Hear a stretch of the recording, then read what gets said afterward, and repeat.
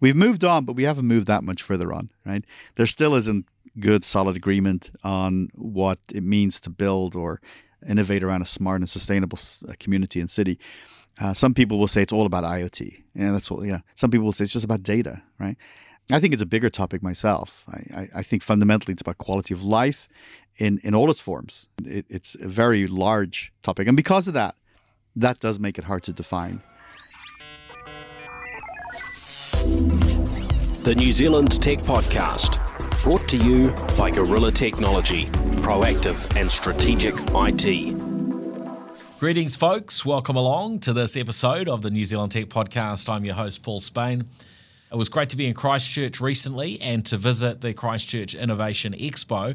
And while I was there, I got a chance to sit down with my friend Jonathan Reichental, or Professor Jonathan Reichental to be more accurate, who was based in Silicon Valley. He's an expert in technology and urban innovation and founder of Human Future, a business and technology advisory, investment and education firm. He's been recognised as a top chief information officer in the US and around the world. He was keynote speaker at the Innovation Expo and was also in New Zealand earlier on in the year as part of an academic exchange program at Victoria University. In today's episode, Jonathan and I dive deep into designing smarter, safer, and more sustainable cities and communities for the future through digitisation, automation, and other aspects of innovation. Before we begin, I'd like to thank, of course, our wonderful show partners, 1NZ, 2 Degrees, Spark, HP, and Gorilla Technology. Let's dive in.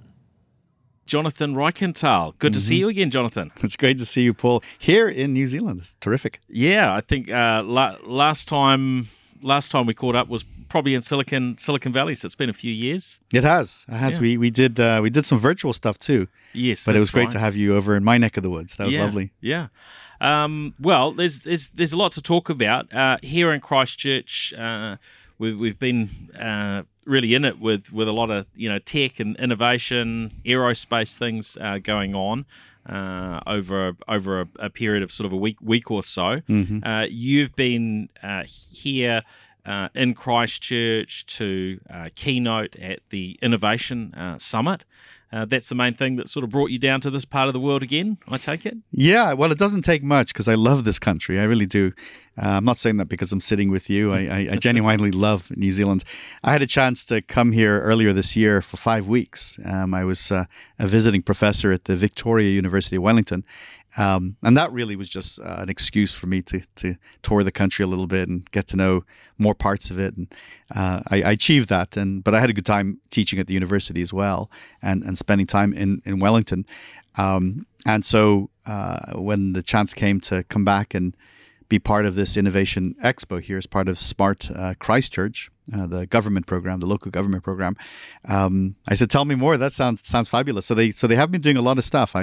Yesterday, I did a talk on, I was on a panel for cybersecurity, and then in the morning, I did a talk on artificial intelligence. And today, did a workshop for kids, which was amazing, about the future of cities. And then later today, my final keynote will be a talk on the role of data culture. Today is more industry focused. Yesterday was a bit more family oriented.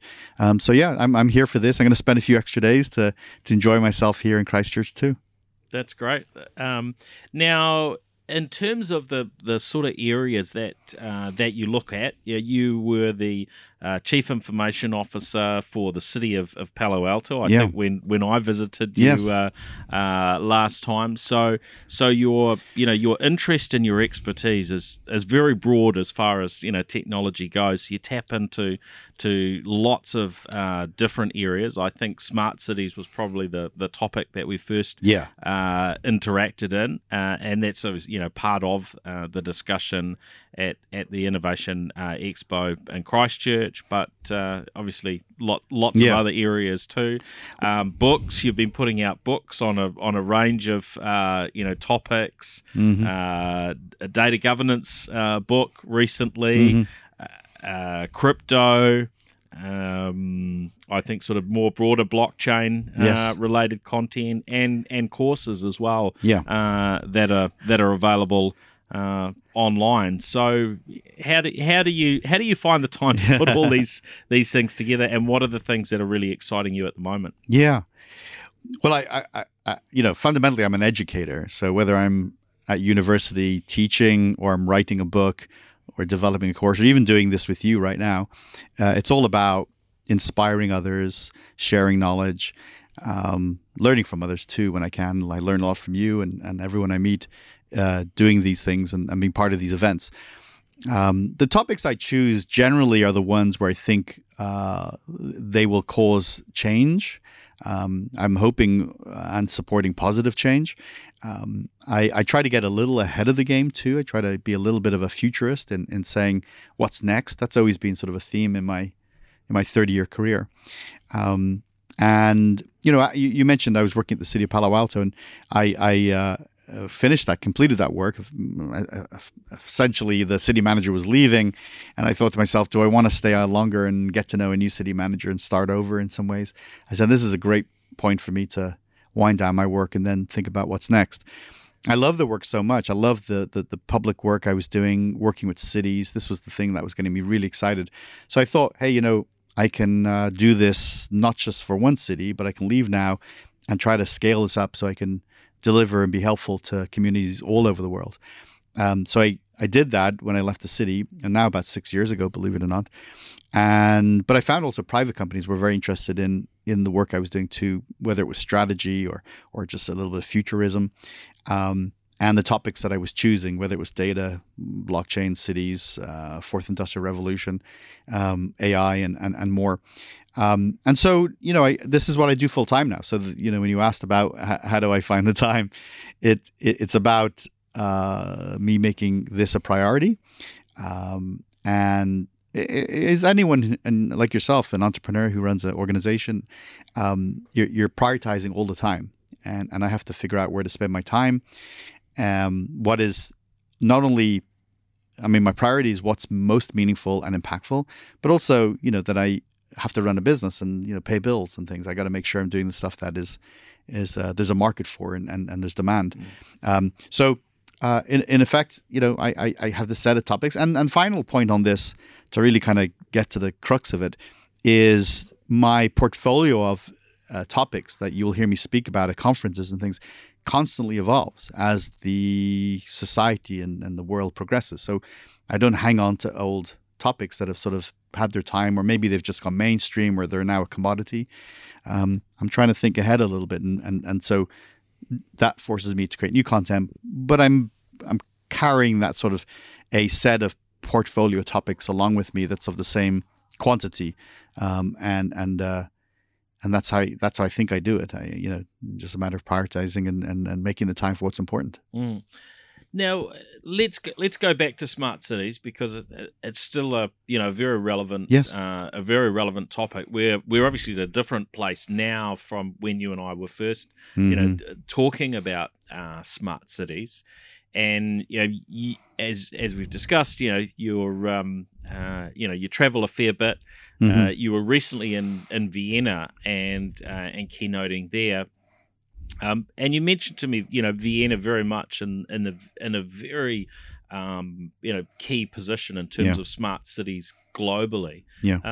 So what does the future kind of look like for a city like Vienna that would be considered at the forefront, but of course, they're looking forward and still need to innovate from their current position. Yeah, no, it's I love that question and how you think about it as well. Like, the field has changed enormously, and even though it's hard to put a number on it, maybe we're 15 years into this, maybe at best, right? And the beginning was chaos, was sort of scrambling, everybody sort of defining it themselves. We've moved on, but we haven't moved that much further on, right? There still isn't good, solid agreement on what it means to build or innovate around a smart and sustainable community and city. Some people will say it's all about IoT. Some people will say it's just about data, right? I think it's a bigger topic myself. I think fundamentally it's about quality of life in all its forms, whether that's economic, political, health, education. It's a very large topic. And because of that does make it hard to define. Like if one community does really good in, let's say, the healthcare space, and another does really good in the education, it's very hard then to compare them. They're doing what's important to them. They're doing what their community needs. They're focusing on what strengths they have in delivering their city. I will say, sort of, if we kind of look over the last decade, there's much broader recognition that we need to do more innovation in our communities. We need to use digital a lot more, and the opportunity for growth there is abundant. I mean, of the thousands and thousands of cities in the world, how many are investing heavily and focusing on smart and sustainable communities is still a small percentage, right?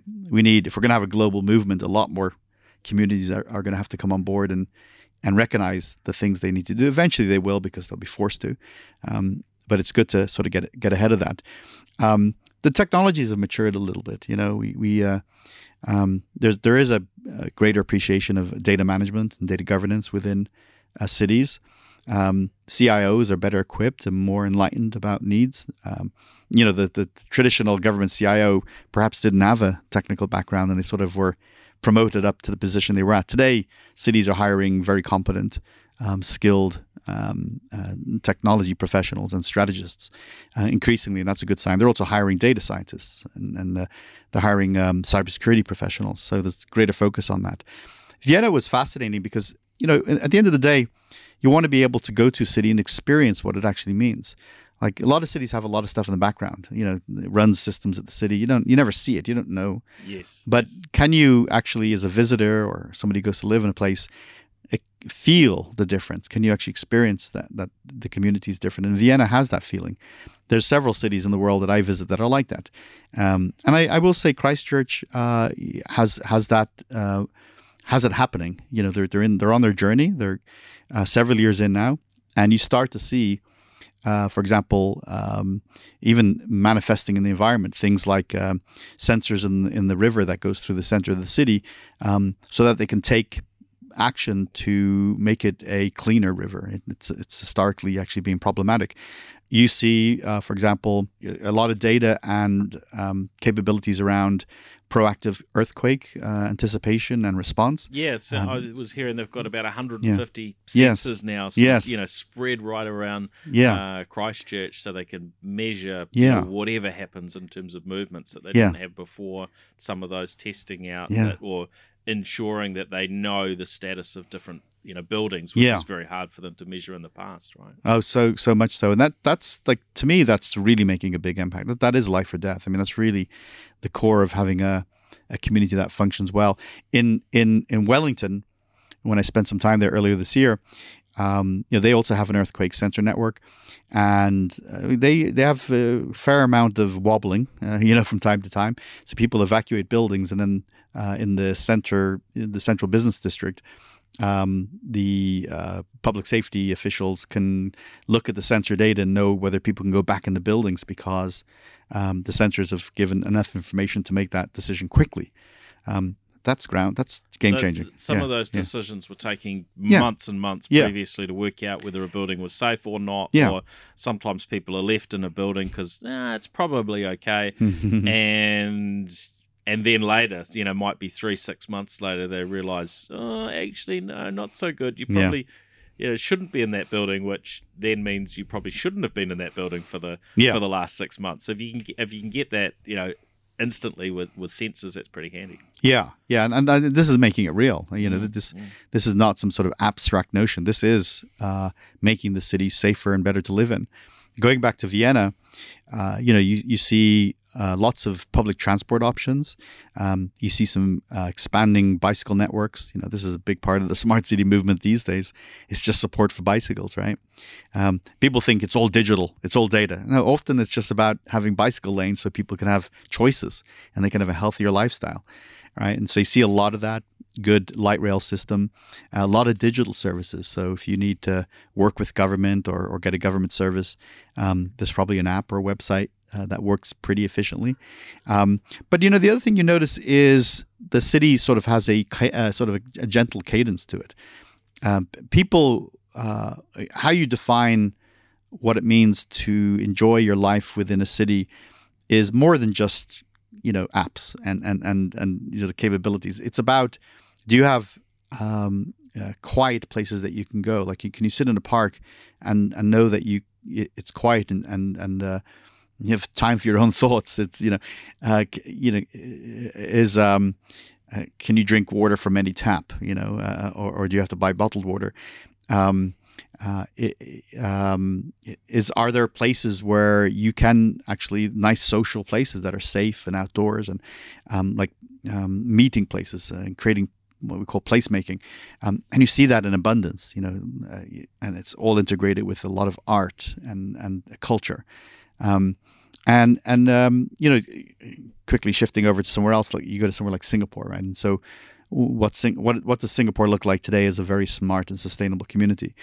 They've hit a metric of about over 92% of all government services now are digital. You can access pretty much everything on your smartphone, right? That's an aspiration only most communities in the world could look forward to or aspire to, I suppose.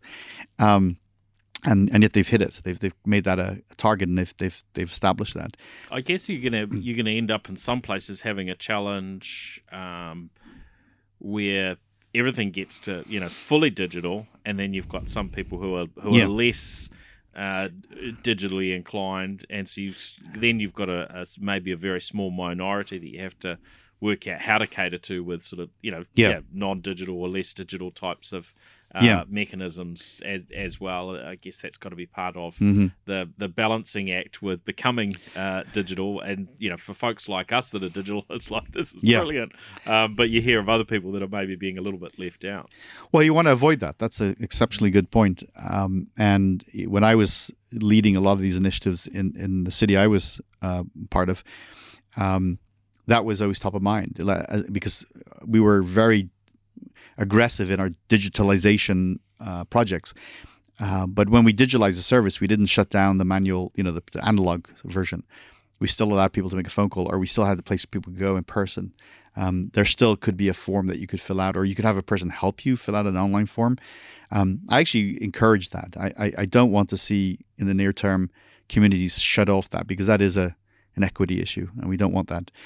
As you say, in a generation or two, it becomes less of an issue, but let's manage that transition in a much healthier way, because that we don't want to create more issues than we solve, right? Mm-hmm. And it seems, if we look across the technology world, there's all sorts of best practices on how we do things, how we should utilize technologies, how they should be configured, how we deal with cybersecurity, business continuity, data governance, and so on. And it seems that's very much happening in the in the government and local sort of government world. So we're seeing these sort of standards, and some of them are a little bit jarring, right? One of the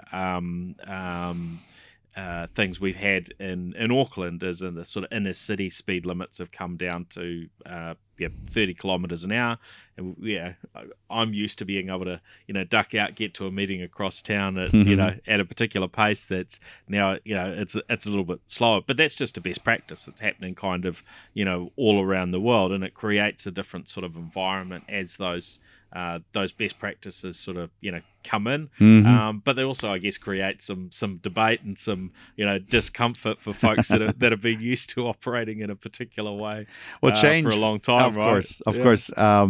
It's a human thing. I like to say it this way: we often want the change without the change. Right? We want a different outcome without changing anything, and that's just a contradiction, right? But I love the example you gave, because all around the world, we've had incredible ideas and innovation about how do you reduce accidents in streets and car accidents. And in fact, in the US, we have the Vision Zero. It may be an international thing, but I certainly know it in the US, where we're trying to, over the next few years, essentially try to eliminate as best we can bicycle accidents and pedestrian accidents, car accidents. We shouldn't accept the high numbers we have today, and yet we kind of live with high numbers of terrible tragedies.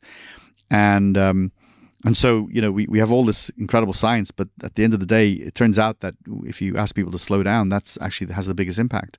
And we've got so many examples now of communities where they, in those sort of congested inner areas, going from 45 to now 30, maybe to 25 to 20, and you see a direct correlation with outcomes, and people will fight it, and then it's different. But I mean, we have to do the right thing, and look. Debate is good. Well, I think we encourage the debate, but at the end of the debate, we got to conclude. We got to move forward.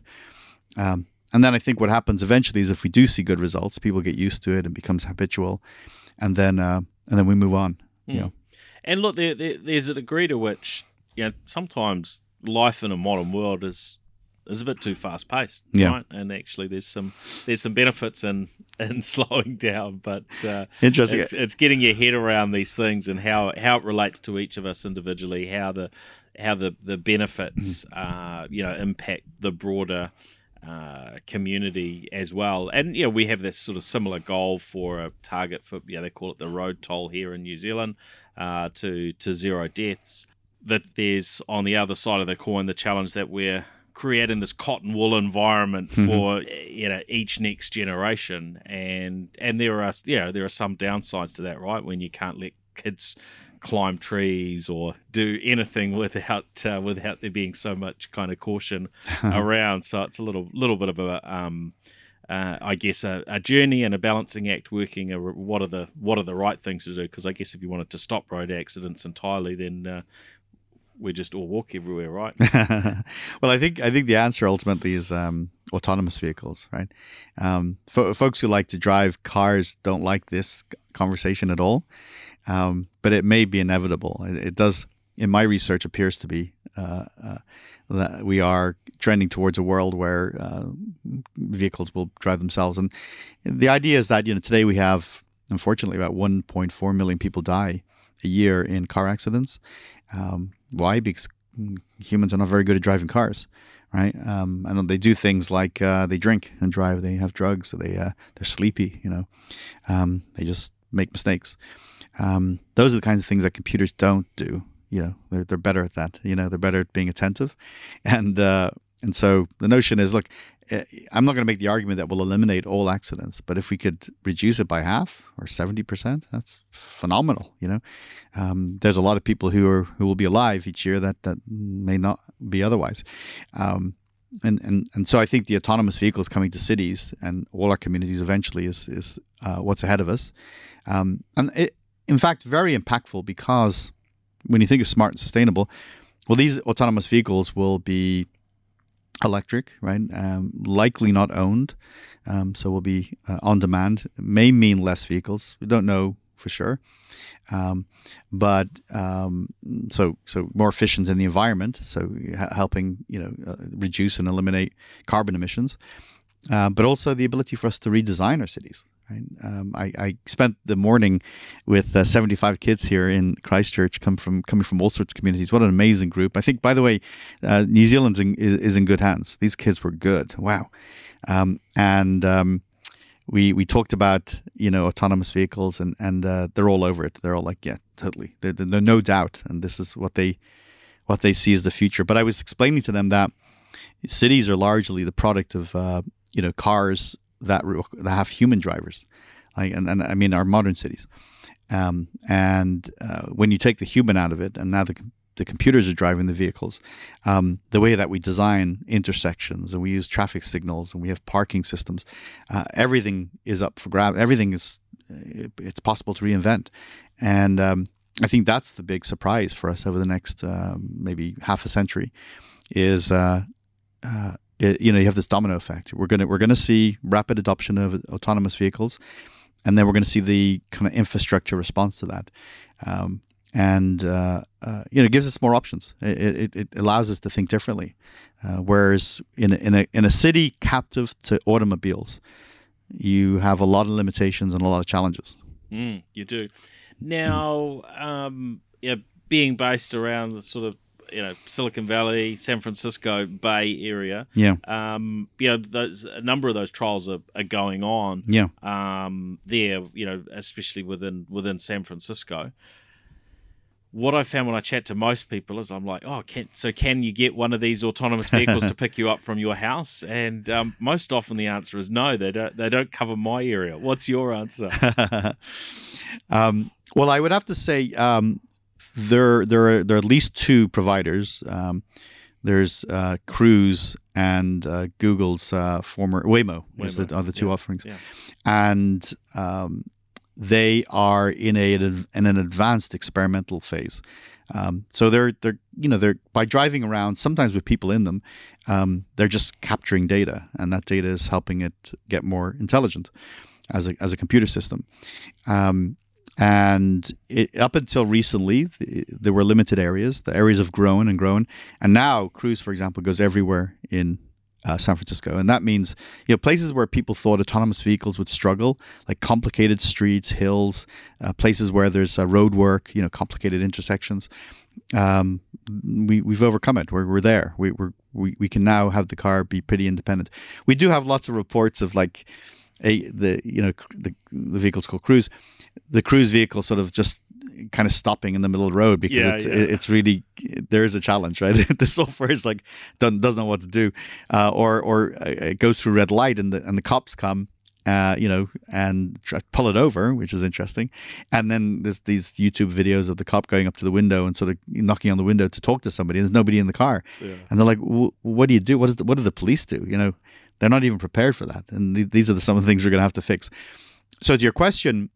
It's still not like you can't, like you can with Uber or the other providers, call up a Cruise to go to the airport and you're good to go. It is a limited use right now in terms of who can use it. Possibly, I hope I'm right in saying this, it's by invitation right now, but it's growing and we're close to, when I say close, we're within a few short years of seeing this be mainstream. Cruise is already looking at expanding to other cities in Europe and around the world, as are many of the other providers. So the question really you asked, it's an important one. We do see some limitations today, but I think they're just temporary. And this thing's going to just explode, is my view, quite soon. Yeah, it's been a really interesting journey. I think with Waymo, probably over a decade that we've sort of been following their progress. But it's like a lot of things in technology, you step back for a period and you see quite a big bit of change, but you don't necessarily notice a lot of change from day to day, week to week, month to month. But when you step back, there's a fair bit going on. And of course, there's Neuro as well, operating in the Valley, which is as a company co-founded by Kiwi. So we've had a chat with Dave Ferguson, co-founder of Neuro in the last little while with the little vehicles that can deliver food of varying kinds and so on. So lots and lots of things going on, and of course here in New Zealand a lot happening in the aerospace world, and some of that I was talking with a couple of the team from Whisk today, and so between New Zealand and Australia and the Bay Area and so on, they're working pretty hard on the autonomous air taxi future. So that's going to be an interesting one to follow. But again, you kind of look at it, and it can look as though really nothing's happening because we still don't have any autonomous air taxis yet.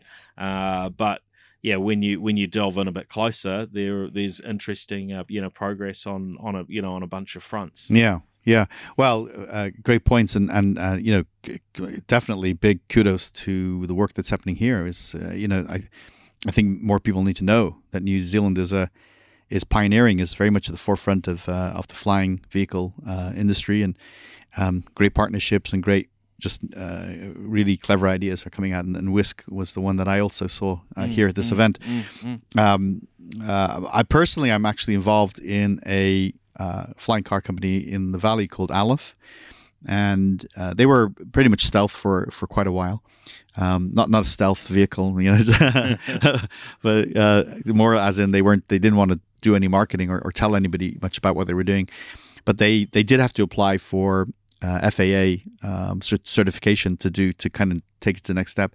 And once you do that, it's public, right? And it just really about 4 months ago when the story kind of hit that Aleph had been awarded the certificate for a truly flying car. Now, when I say a flying car, it drives like a car and then just vertically takes off, and then it vertically goes down, and then you can park it in your garage. It's an actual car.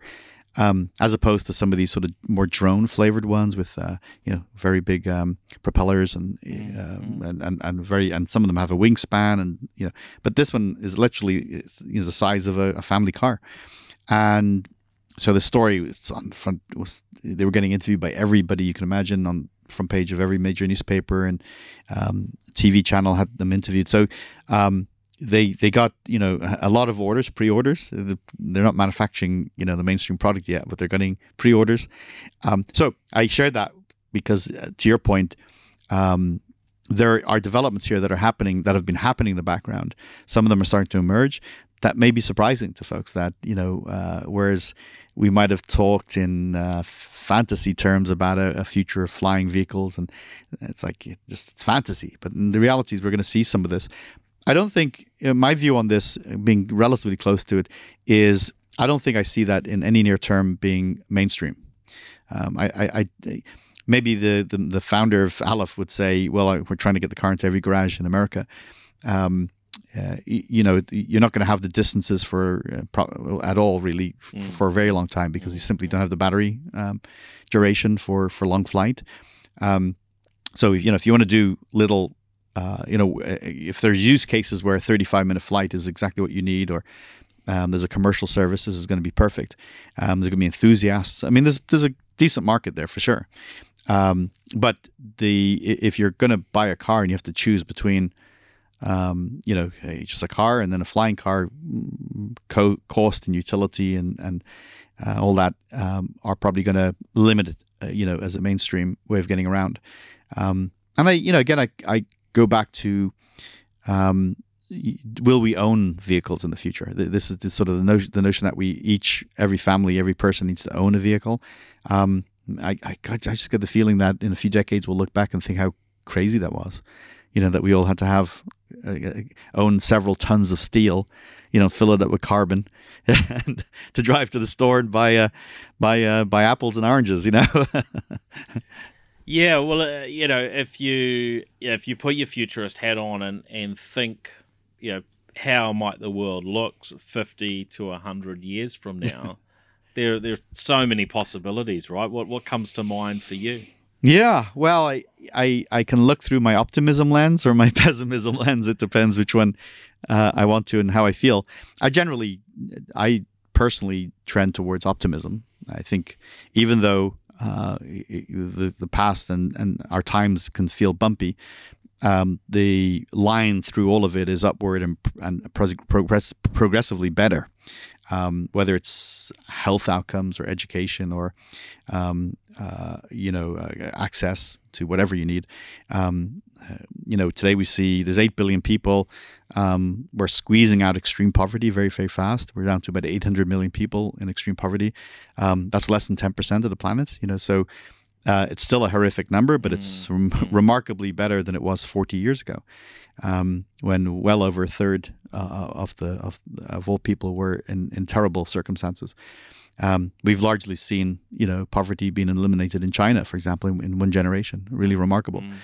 So I do feel that the condition for a single individual being born today, and the likelihood of them having a full, relatively healthy life is better than it's ever been, right? And during that life, access to clean water, clean air, a variety of food, good medicine. I think that all is much better, favorable in the future.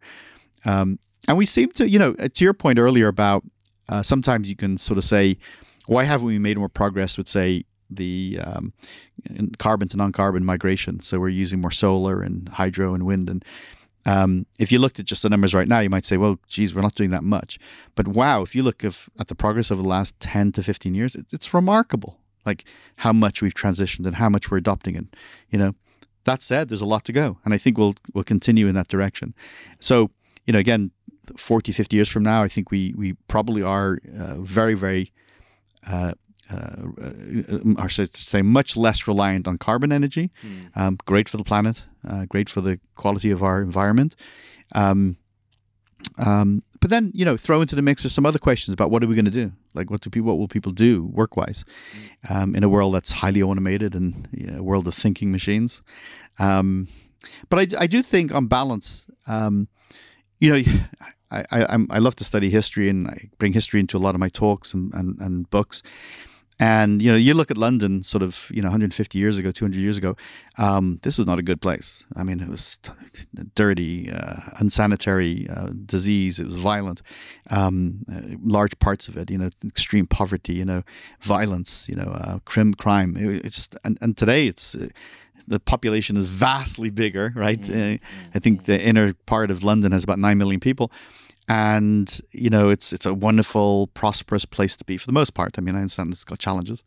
And so we can take even the most complicated, polluted, problematic communities and turn them around. So I do think, looking out 30, 40 years, 50 years, cleaner, more efficient, more opportunity, but with some, major challenges around work and I think I don't really have a huge point of view on this in terms of our political problems. Maybe that's just a generational thing right now. Maybe it's sort of temporary. It's not an area I focus too much on, so I don't want to demonstrate any type of expertise because I don't have any. But that, I think, has to be just part of the number of dimensions that we think about when we think about the future. Yeah, and you alluded to pessimistic sort of viewpoints there. Yeah. What are the things that have come to mind, or that have come across your path in terms of things that we need to be working to think ahead about, so that so we avoid some of those sort of pessimistic sort of outcomes? Well, there's a few obvious ones, so I won't. I want to try to add some novelty here, but it's worth mentioning. I mean, more storms, more flooding, and more fires. Our communities are really being impacted by those now. We have to become more resilient, and so if we don't, the instant it appears that the frequency of bad environmental conditions will continue to increase, creating some ongoing issues. I don't think we want that. So environmentally, I think. That's a pessimistic outlook, is that we sort of just every year fires, every year, which creates bad quality air, destroys people's homes, flooding from these storms, from these levels of rain we've never seen before in places where there hasn't been that much rain, for example. So we got to get more resilient. We've got to figure out what's going on there. Hopefully a more carbonless future will help there too. There's a lot to be said about human migration. This is maybe the topic we don't... that we talk about, but we don't talk about the right way, is, I remember I was at an event, a high-level event in South Africa a few years ago. And, South Africa, Africa has had a rough history, in a much better place today. But South Africa, stands out as the most successful economy on the continent. And, one of the leaders there was saying, in Africa, we got to get the economy's working. We've got to get the place working, and they seem to be doing a great job. Otherwise, we're talking about tens of millions of people migrating northward, and that's just an infrastructure challenge. I mean, you can imagine, we've seen some of it. Millions of people pouring into existing communities and cities. Very hard to manage that, and that is not only from sort of south to north, but east to west, and you see sort of all these kind of human migrationary issues. So that actually is a lot to do with economics, good economics, good and governance, democracy. So I think that's a sort of a challenge if we don't get that in some way managed. Those two, and I think probably the third one is the degree to which automation and AI takes over, entire parts of what humans do today, thus displacing maybe manual work a lot. And one projection says, over the next decade or so, we could see 800 million people become displaced in terms of their work, because what they do is just replaced by mechanics and automation. What do those people do? Maybe the last one, just again, just to be very sort of topical, and this is a ways out. Which is actually the thing that I think so many of us were understood and were taught something different, where we thought the future was all about population explosion and population problems of too many people. Well, as we get to the end of the century and into the 22nd century, the problem is actually depopulation, is actually the collapse. Yeah. And, depending how you sort of look at the data and sort of spin this, that could be devastating, right? Absolutely devastating. And not something I don't think you and I need to worry about too much in a sort of weird way, but certainly it could be ahead of us. And maybe this is kind of a little bit off topic, but just as a last point, is I don't think we've seen the last pandemic, and I don't think we've seen the worst pandemic. We dealt with COVID so badly in so many respects. We got lucky. I'm thinking about a really bad one with the same attitude and the same issues we had, and we're in trouble. I'm not sure whether we're paying attention to it right now. Like, as if we're so happy that we don't have to wear masks, and or we're happy with a little bit of like it used to be, right? But we ought to be, the right people ought to be thinking about preparing and being ready for the next one and managing it in a very different way. During the Black Death of the 1300s, 1200s, 1 in 2 people in Europe died. It was 50% of the population was wiped out in like very short time. They couldn't do nothing. 50%, 1 in 2 people. That. Fortunately, we didn't have that with COVID, but we could have that. Yeah, there's, across this topic and probably all the things we've talked about, actually, there's a lot deeper we could go. That's right. They're big rabbit holes. I guess, as society, we've definitely had some challenges sort of coming through, and we're in a place now. There's lots of data on what are the lessons we can learn and so on, but of course those things can be interpreted in all sorts of different ways too. So very interesting times ahead. There's probably some other topics that were on the list there that would love to have dived in with you, but I'm mindful we've only got so much time. You've got a keynote coming up in a few minutes as well. Anything else that you wanted to sort of share as we finish up, and we'll have to not leave it so long between drinks before we podcast again, Jonathan. Yeah, no, it's I always enjoy so much spending time with you and talking with you, and I love your questioning. I like how you kind of unpack the topics with your guests and with me. So thank you for that. Now, people are interested in my work. You can go to my website, Reichental.com. It's just my last name.com. I'm on LinkedIn, of course, and on Twitter, or X.com now.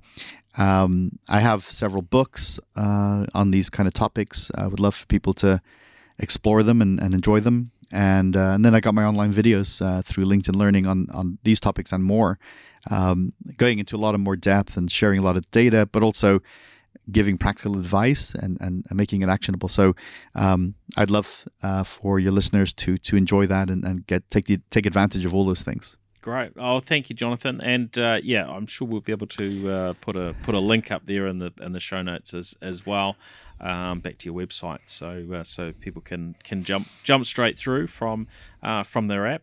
It's been great to catch up.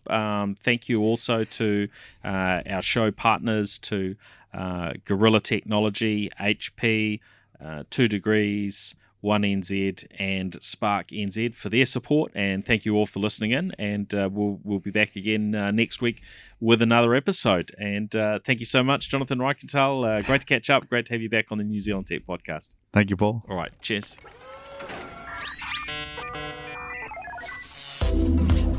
The New Zealand Tech Podcast, brought to you by Gorilla Technology, proactive and strategic IT.